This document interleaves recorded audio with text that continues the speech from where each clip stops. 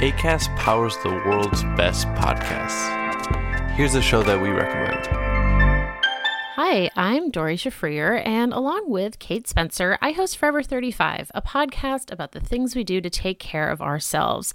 Join us every Wednesday with guests like author Phoebe Robinson, chef Samin Nosrat, actress Busy Phillips, and even former Secretary of State Madeleine Albright. On Mondays and Fridays, we have mini episodes where we answer listeners' questions on everyday problems like how useful a butt mask really is, how to deal with a petty friend, or how to relax after a long day. So join us Monday, Wednesday, and Friday on Forever 35, where we're not experts, but we are two friends who like to talk a lot about serums. Acast helps creators launch, grow, and monetize their podcasts everywhere. Acast.com.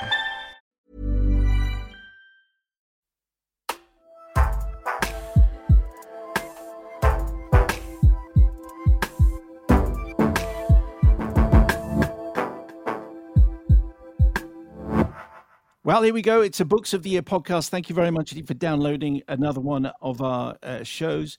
Mick Herron is our guest for the Q&A. If you missed him talking about bad actors, you can get that podcast where you got this one, to be honest. So this is like a follow-up. This is the sequel. This is the Q&A. Mick's still very patiently waiting in his studio. So question number one for you, Mick. What was the last book that you really, really enjoyed? Well, luckily, I normally get completely stymied when I'm asked questions like this, but luckily in the past couple of years I've been keeping a list of books that I read and marking with asterisks the ones I particularly enjoy. So the last asterisked book I've got down here, which was last month, was Light Perpetual by Francis Spufford, which I thought was a wonderful novel. Have you read that one? Well, it takes as its starting point a bomb during World War II, which actually happened, and it was I'm afraid I don't have a copy of the book with me. I think it was a Woolworths that was destroyed, killing 150-something people. What Francis Spufford did was take, I think it's 5 children who would have been killed in that bomb, and instead allowed them to live and imagined their lives going forward from that moment, and in 15-year gap. So he brings them more or less up to now. And it's a warming conceit, if you like. In fact, in a way, it's not terribly necessary. He doesn't overplay on the idea that these people should really have died in infancy.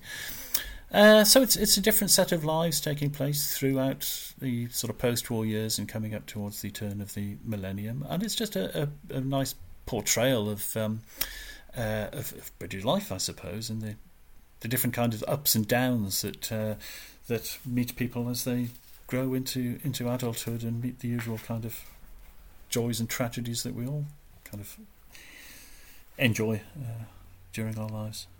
We clearly need to pick this book up because, I think we've had another guest on the podcast has recommended this book, and I only realised that when you outlined the plot. So it's clearly a winner.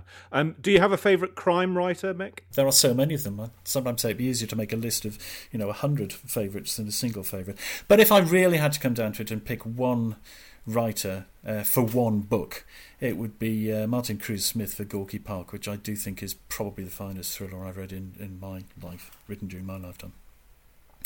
I'm sure many of your listeners will be very familiar with it, but it's a book written it's published in about 1980, I think. No, actually, I think it was 81. I think there was an anniversary last year. And it has one of the most sympathetic, beautifully portrayed characters in crime fiction, Arkady Renko, who plays a Russian investigator in a very, very corrupt police service. And it's a tale of determination to do the right thing, despite all the state machinery being put in the way to prevent this happening. It sounds like a familiar set of tropes, and perhaps it is, but it's so wonderfully done. It's one of the books that I get excited about every time I think about it. In fact, the last Q&A that we did with Tom Bradby, he mentioned that book as well. He said that he thought Silence of the Lambs was probably the greatest thriller ever written, but he also mentioned Gorky Park, and I think is that extra spin in the Gorky Park, isn't that because the state is the extra excitement and not to unravel is because the state is saying there is no crime. Crime does not exist in the Soviet Union. Partly that, and partly the sense of complete danger and alienation you get from having an honest man working in a dishonest and corrupt system. You feel that nothing's safe, and everybody has to be careful about what they're doing.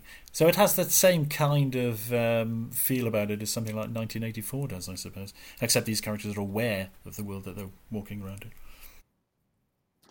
Okay, next question for Mick Herron. If we were to wander around your house or your flat, Mick, what would we see? As far as your bookshelves are concerned, what would we see? Organised, alphabetically listed, or just random chaos, piles of books everywhere? Reasonably organised, although there's outbreaks of chaos all over the place.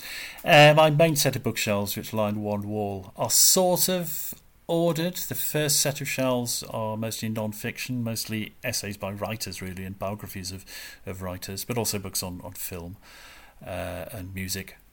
And then I shade through American fiction into English fiction, and then poetry. I've got quite a large poetry collection. I read a lot of verse. And then another set of shelves which is almost entirely crime fiction. Mostly paperbacks, but not entirely. Is there a book, Mick, that you would love to step inside of, even if it's just temporarily, just for a day or so? What would stand out for you? I think John Steinbeck's Cannery Row and its sequel, Sweet Thursday. I think those are wonderful books with a wonderful set of characters. It wouldn't be having an adventure so much as having an afternoon lolling around with a bunch of deadbeats drinking beer on the back steps of Mac's Flophouse. I'd happily spend a day doing that, listening to them tell stories and lies to each other. I wonder if that taps in the other conversation that we had with you, Mick. You were talking about being more interested in failure.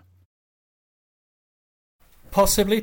Except the guys in Steinbeck's novel don't feel any sense of frustration at their failure. They are perfectly content. I mean, they've worked at being failures. That's been their ideals, really. So they're very happy where they are. I'd love to spend time in their company. How many books do you read a month? Well, again, this is where that list I mentioned comes in handy. I read 117 books last year, so it comes out quite neatly at more or less 10 books a month. Yeah. You have to understand, I do very little else. That is incredible. If you'd written 117 books in the year, that would be like Wilbur Smith. I'm not James Patterson, for God's sake. No, James Patterson. Yes, exactly. Could you ever do what James Patterson does? But could you ever write with someone else? I doubt it. The only time I've ever collaborated creatively was spending time in the writer's room for the TV series. I did find that enormously energising. I thought it would be a frustrating and strange experience, but I found it very warm and engaging. I had great fun. But if it came to actually sitting down and writing something with someone, no, I think it would be like sharing a bath with a stranger. Are there any books that stand out from your childhood, Mick? The one that immediately comes to mind is The Wind in the Willows, which is still a warm favourite of mine.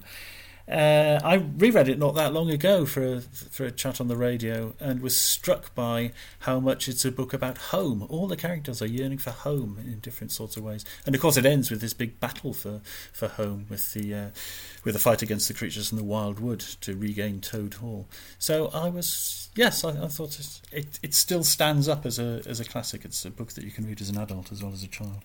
Mick, it was fantastic to have you on both our podcasts. Thank you for the insight. Do you think you'll reach 117 books this year? I think I'm lagging a bit behind because I've been so busy lately. I haven't yet struck 40 and we're into May. So no, it might be as few as 100 this year. But I'm sure they'll all be fun. Slacker. What a slacker. Mick, thank you very much indeed. Mick Herron's current book is Bad Actors, and you can hear Mick talk about that book in our companion podcast. But Mick, thank you very much indeed. Thank you, Simon. Thank you, Matt.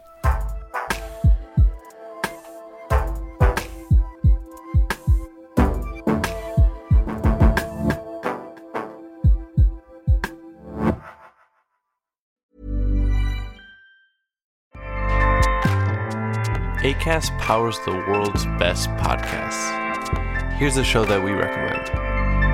Hi, I'm Christopher Kimball, host of Milk Street Radio.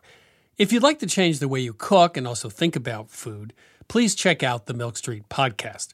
We travel around the world to find pizza in Tokyo, Egyptian food in Berlin, and Bhutanese farmers in Vermont. We speak to Jamie Oliver, Rachel Ray, Al Roker, Ina Garten, as well as Michael Twitty, Marcus Samuelson, and Alice Waters. And we'll introduce you to recipes that will change the way you cook, from bright pink Tottenham cake to Afghan dumplings to shoyu sugar steak, and that one is direct from Hawaii. It's a whole new world of food right here on Milk Street Radio. Please check us out on iTunes, Spotify, or wherever you find your podcasts, or go to 177milkstreet.com. Acast helps creators launch, grow, and monetize their podcasts everywhere. Acast.com.